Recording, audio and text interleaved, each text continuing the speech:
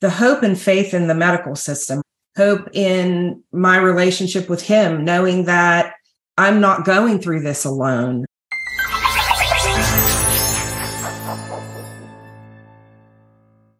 Welcome to Doc Working, the Whole Physician Podcast. I'm Dr. Jen Barna, a practicing physician and co-host of the podcast, where we talk about physicians' lives outside of work, ways to crush burnout, and stories of achieving success on personal terms based on what matters most to each of us as individuals. That's what we're here to talk about, physicians and their real lives, and we thank you for joining us. My question for you, our listeners today, is what is your Achilles heel? In what area of your life are you the most vulnerable? Today, I'm bringing back Dr. George and Vanessa Naum. You can hear previous conversations with Dr. George, also known as Dr. Jeep, and Vanessa Naum on episodes 145 and 186. We'll link to those in the show notes. Today, we're talking about vulnerability and chronic illness in physicians and their families. Dr. Jeep and Vanessa, welcome back to Doc Working, the Whole Physician Podcast. Thanks so much for having us. It's always a pleasure to talk to you, Jen. Looking forward to a great conversation. Me too. I really appreciate you coming back to talk about this because I've read that 44% of U.S. adults report having a chronically ill adult family member or friend and helping them manage their health. And as physicians, we obviously are just as vulnerable as anyone else in the population. And so I think this applies to a lot of us. And I'm very curious to hear your story and to hear perhaps some insights that you've gained that you can share with us. So I wonder if you guys could start by just telling me, I know you guys have been together a long time. So tell me about your story. What is it that has been your experience with chronic illness? Yeah, I have a chronic illness and it is fibromyalgia. And unfortunately, I contracted fibromyalgia from having rheumatic fever at the age of 11. And about 6 months after having rheumatic fever, I had widespread joint muscle aches. And for years, no one could diagnose what my problem was. When the weather changed, I had pain, thinking it was arthritis, would go for unbelievable medical workups, and nobody could figure out what I had. Of course, fibromyalgia at that time was not a diagnosis readily known. And so fast forward many years, I met Jeep. He was in residency, and he was working with a rheumatologist one day, and he came home and he said, I know what you have, and you have fibromyalgia. And I said, well, what do I do? And he goes, what you've always been doing. When you're in pain, you take Advil, Aleve, whatever, and just keep doing what you're doing. Unfortunately, I got pregnant, and after the pregnancy, it just exacerbated the fibromyalgia. And I'll let Jeep talk about his experience with me in that. It was really frustrating. It wasn't long after we started dating, a couple of years prior, that I knew that Vanessa was suffering from a problem, and I didn't know what it was. The biggest symptoms, besides what she was talking about, was really incapacitating fatigue. I recommended several things as far as blood work and things to try. Nothing really worked. And as she said, I happened to be doing a rheumatology rotation. Just a really good, really good guy, excellent teacher. And he happened to have a patient that came in one day that was basically explaining her symptoms to a T. And I came to know that this was an issue that happened usually as a result of trauma, physical, emotional, psychological, and certainly Vanessa had dealt with all those things. And so it was a matter after that, one, how to get her to the proper people and how to get her proper treatment. And then as far as what it was going to do, it to us we had been dealing with it, and it became a little bit more of an adjustment when we got married, especially when we started having kids.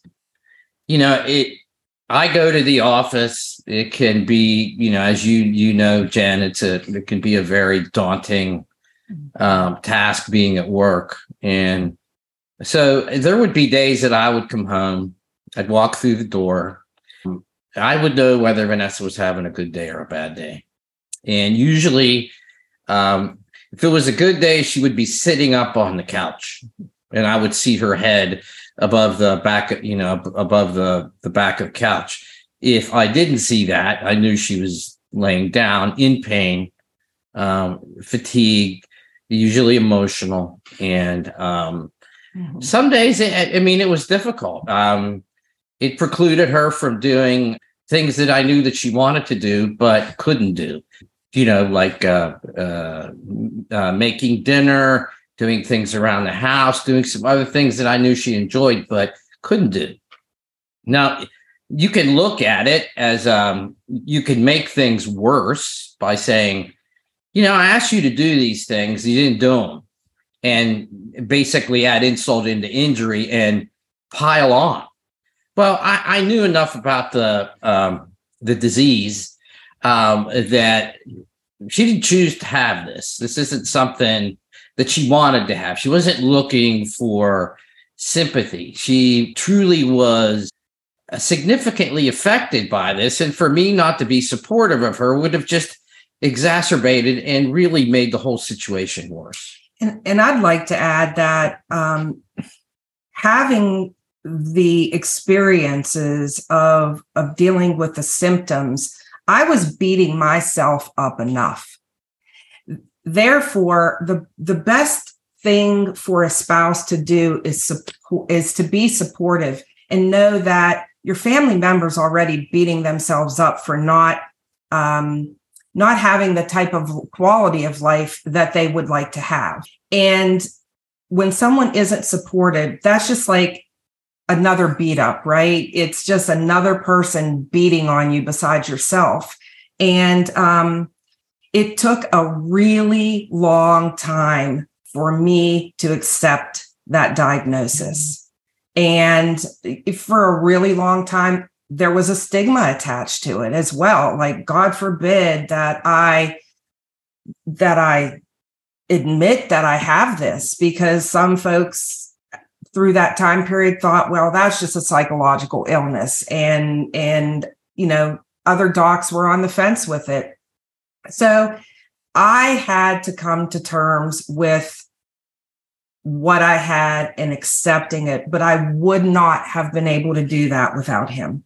Absolutely would not have been able to do that. Jen, it's kind of looked at, and maybe not as much anymore, but it was a type of a thing that it was looked at like I call a garbage bag diagnosis, meaning that you've ruled out other rheumatological issues, you've ruled out a lot of other things, and you just say, okay, well, this is it. For a long time, there wasn't real good diagnostic criteria in figuring out, and I dealt a lot with dealing with peers and specialists that I dealt with who really didn't think that it was a real diagnosis, when I knew, in fact, that it was. And in fact, when Vanessa was, when it was diagnosed and she was getting on a good treatment plan, I started seeing a lot of these patients that were falling through the cracks, felt like they had nowhere else to go. Nobody believed them. They all thought they were, people thought they were faking. They weren't getting any family support. And Vanessa herself, to her credit, oftentimes would talk to these patients and families as well and say, listen, this is something that's real. It's not something that's made up, and your family member may really not know or understand what's going on, but it is legitimate. This is a problem that's been going on for a while, but really was never given the proper amount of research or writing in the literature, but it's been there for a long time. And, it used to be known as fibrositis, among other diagnoses. You bring up a number of points that I think are really worth delving into. And we could certainly create a whole podcast just about this topic. And I'm sure there are podcasts out there because it is such a huge area that needs further discussion. Fibromyalgia and other pains, chronic pain syndromes. Mm-hmm. And so one thing that you bring up that I would love to hear your insights on is, as a physician, helping a family member to manage the healthcare system. Because as you say, you had some roadblocks just in getting a diagnosis, just in getting people who could recognize the seriousness of the problem and give you some actual help to get better. And so how, first of all, did it help you being a physician to navigate the system? Or did you find that as a physician, you still had as many roadblocks as anyone else would have had? That's one question. And of course, it also sounds like you've taken it upon yourself to learn more about this illness specifically and begin to see patients because you do have that insight.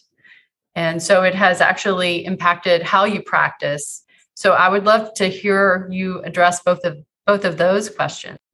How has it impacted your management of the system, and how has it impacted your practice? Well, I would say, as far as managing the system, I've always been about relationships with other physicians, and I've always been, as Vanessa and anybody who knows me, I've been a huge patient advocate. So I tend to tailor my circle of specialists that I use that we have a good relationship and we have respect for each other, and that I know that they know that when I send them somebody, it's because I've not been able to figure it out myself, and that I'm asking for help, and they realize that. So because that's my philosophy and has been since I started into practice, getting Vanessa into the right hands wasn't as difficult. I think if I had not have made that my mantra and made it very important to know who I was referring people to, it may have been a little bit difficult. That having been said, still, even with some of those people that I have good working relationships with, there sometimes would be seeds of doubt on their end. Mm-hmm. But in general, I think the fact that I was a physician or am a physician has helped. And in fact, they oftentimes would, if it wasn't something that they wanted to take care of, like rheumatology used to be the specialty of choice for fibromyalgia. Well, kind of like in other diagnoses like irritable bowel, GI doesn't really take care of irritable bowel. It's more of a primary care thing now, just like fibromyalgia isn't something that rheumatologists typically treat regularly. They leave it back into the family physicians or primary care physicians' hands. And a lot just don't want to deal with it. So they would send these patients to me.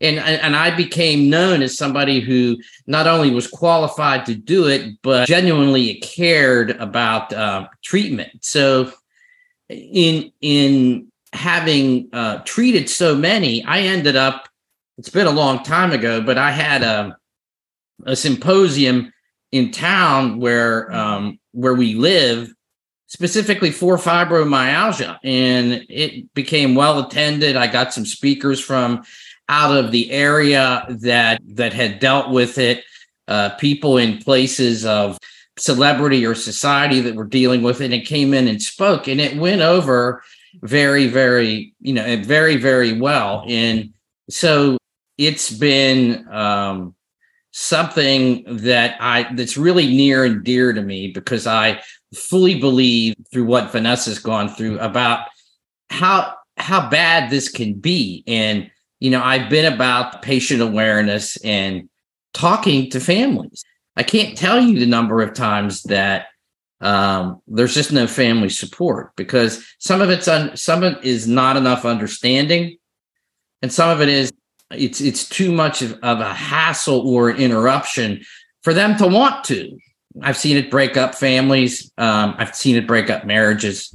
And so it's, if they have nowhere to go, they always know that they can come to me. So I hope that answers the question. And Vanessa, I'm really curious about your experience. And I'm sorry to hear that you have been dealing with this difficult illness for such a long time. What have you found over the years that has helped you? And to really delve in a little bit about fibromyalgia specifically, has it impacted your health to have a physician in your family? How have you been able to cope with all of the constrictions that affect you around the illness? I think having a physician helping me, and as my husband, is definitely, the understanding. Like, I can go to bed at night feeling absolutely wonderful. I could have a very high productive day, go to bed the next day, I'm just leveled with fatigue, leveled with pain. And for me, the weather is a huge thing. The weather pretty much dictates it all. And it's hard for people to believe that. Like, oh, I can predict the weather with my body. Lots of folks just don't believe that. And it's breaking through that stigma of, look at me, I'm a human being, I have this illness, I don't want it to define me. So please know that when I am not at 100%, I'm not choosing to be less than 100%.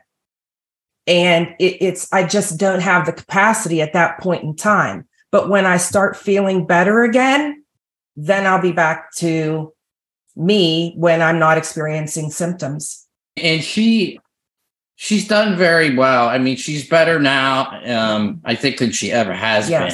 What has improved for you? Anything that you can tie to that improvement that you might advise others? Well, of course, medications. Medications that I take definitely have been life-giving. I say they are life-giving.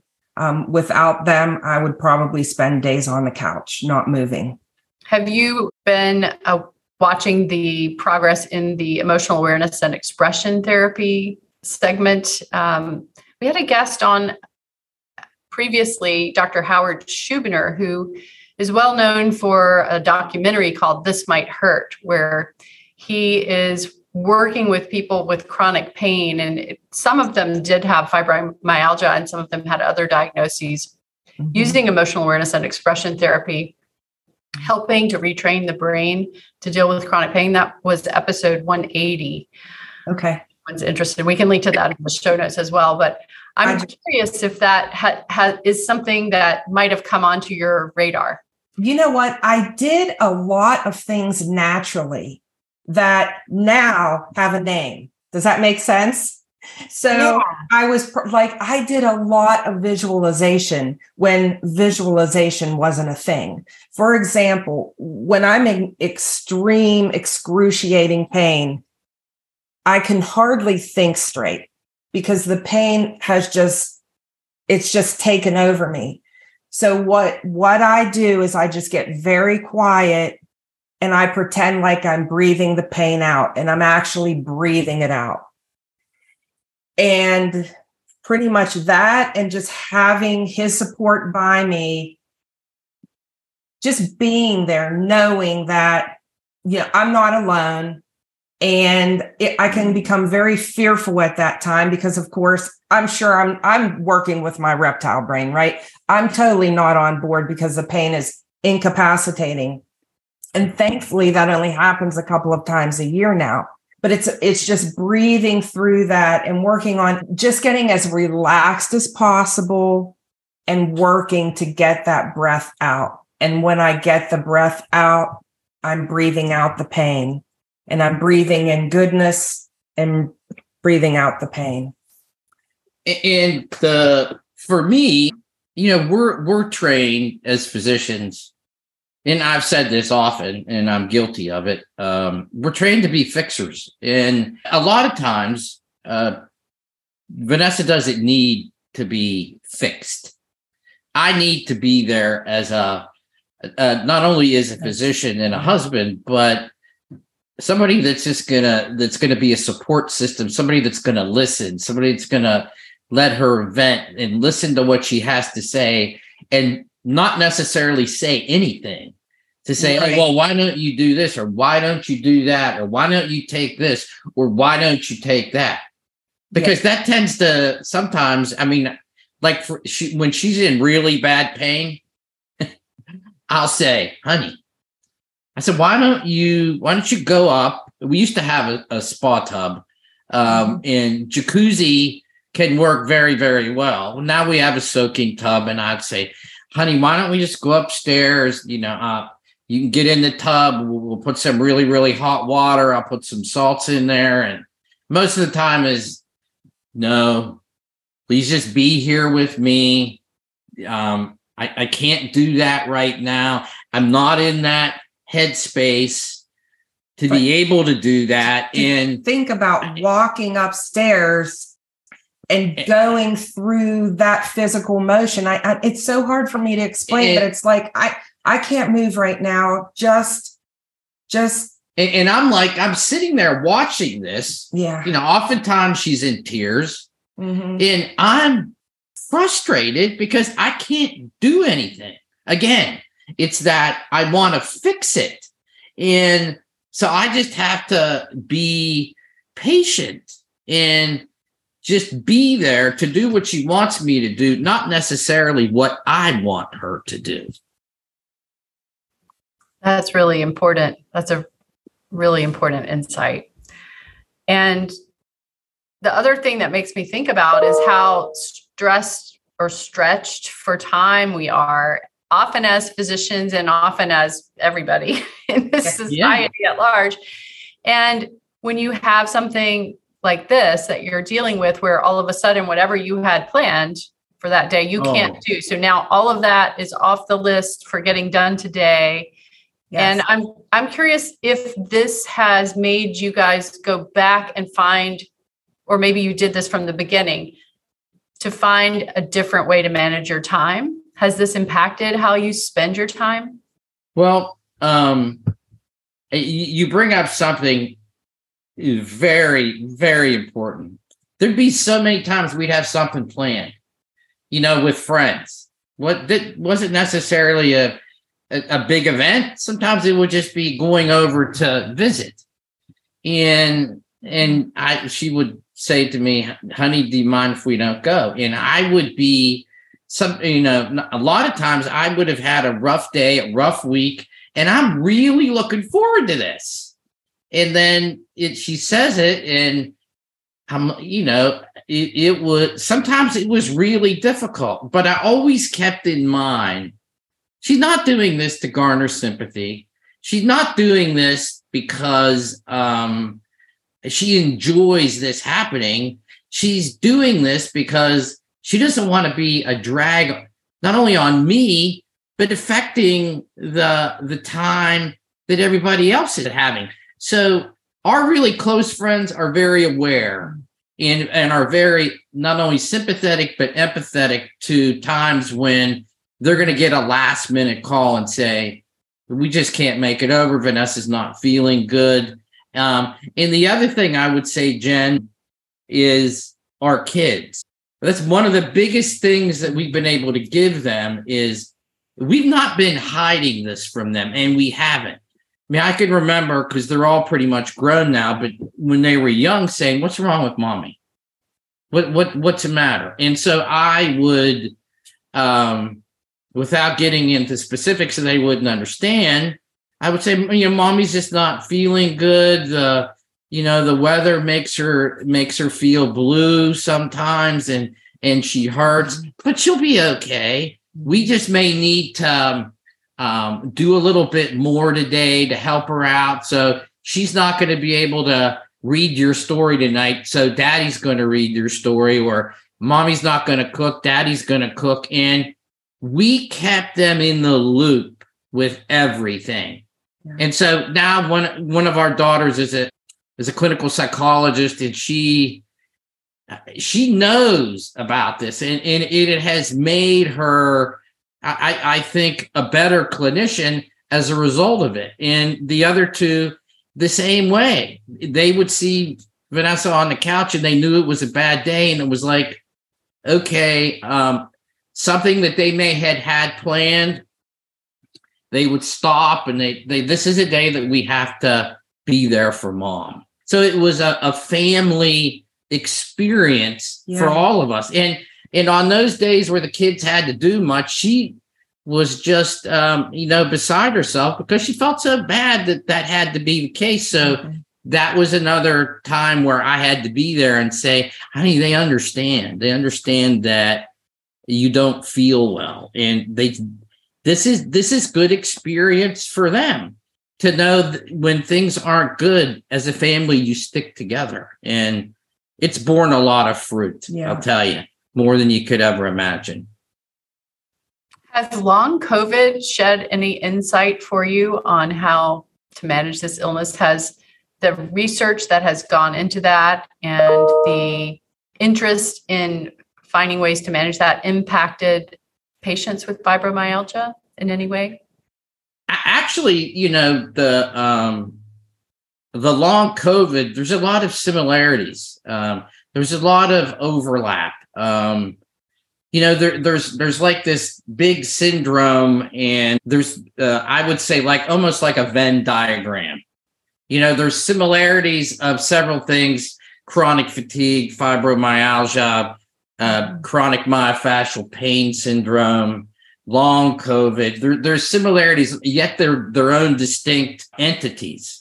So stuff that had been going on for years as far as treatment, not a whole lot different, because I was familiar with those things from long before COVID even started. Mm-hmm.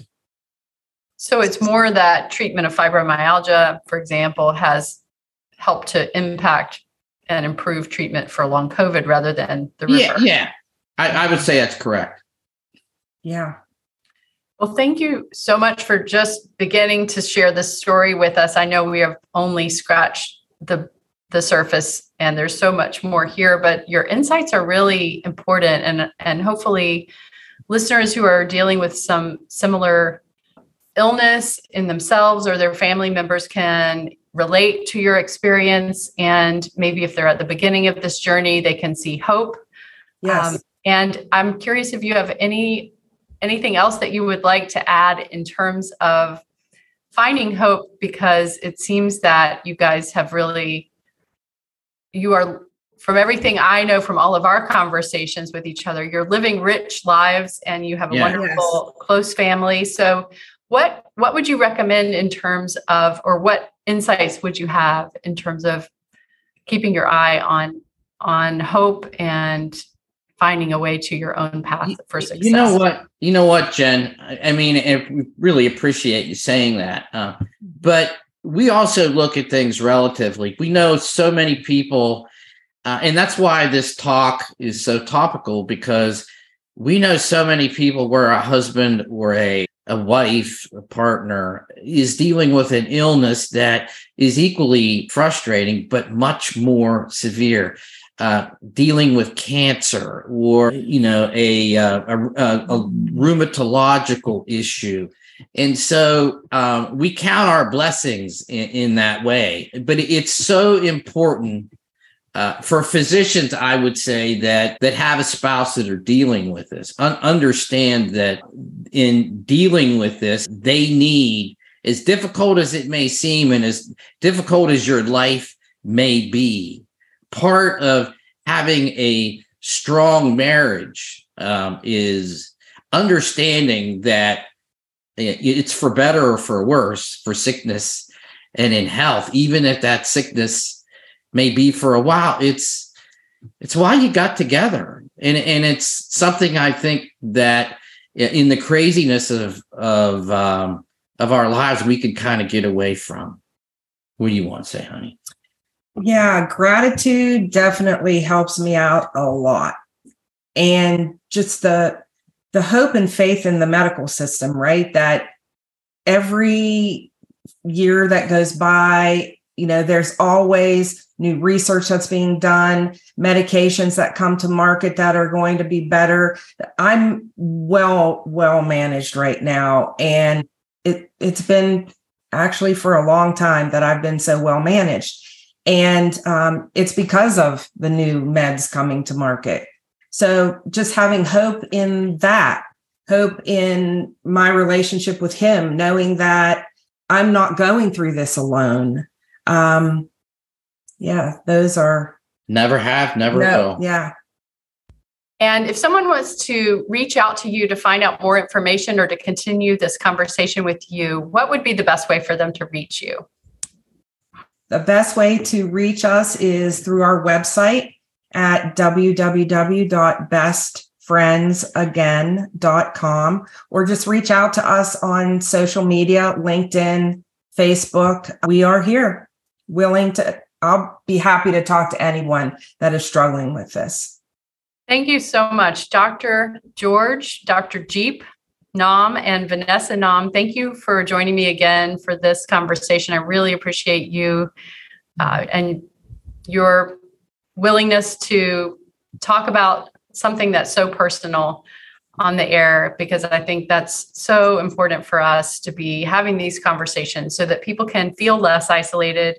If you're listening and you are alone, we are all here to support you. So you may feel alone, but just reach out because we're here for you. So thank you again. And I look forward to our next conversation.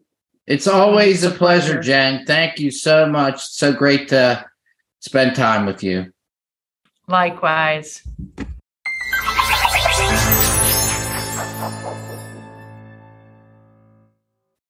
As a practicing board-certified physician, I know firsthand that time is our most precious commodity. I also know I wouldn't be where I am today without the support of coaching. At Doc Working, we can help because we deliver meaningful, confidential, affordable, and scalable well-being support. In order to do that, we've brought together a team of expert coaches and a 24/7 care line staffed by experienced therapists and counselors available around the clock, 365 days a year. We take pride in answering your calls with a person, not a recording. We provide success coaching designed to take minimal time, and we deliver it straight to your inbox every single week. This is not just for doctors. This is for everyone on your team. Having access to the Doc Working Thrive Wellbeing Portal is like a lifeline in your back pocket that you can call anytime, supporting you to chart the course to success and fulfillment on your own terms as only you can define for yourself. Our team is already helping over 80,000 healthcare professionals. We're here to help you and your team too. Please go to docworking.com and join our community today, or click below in the show notes to join us. Thank you so much again for being here with us for Doc Working, the Whole Physician Podcast.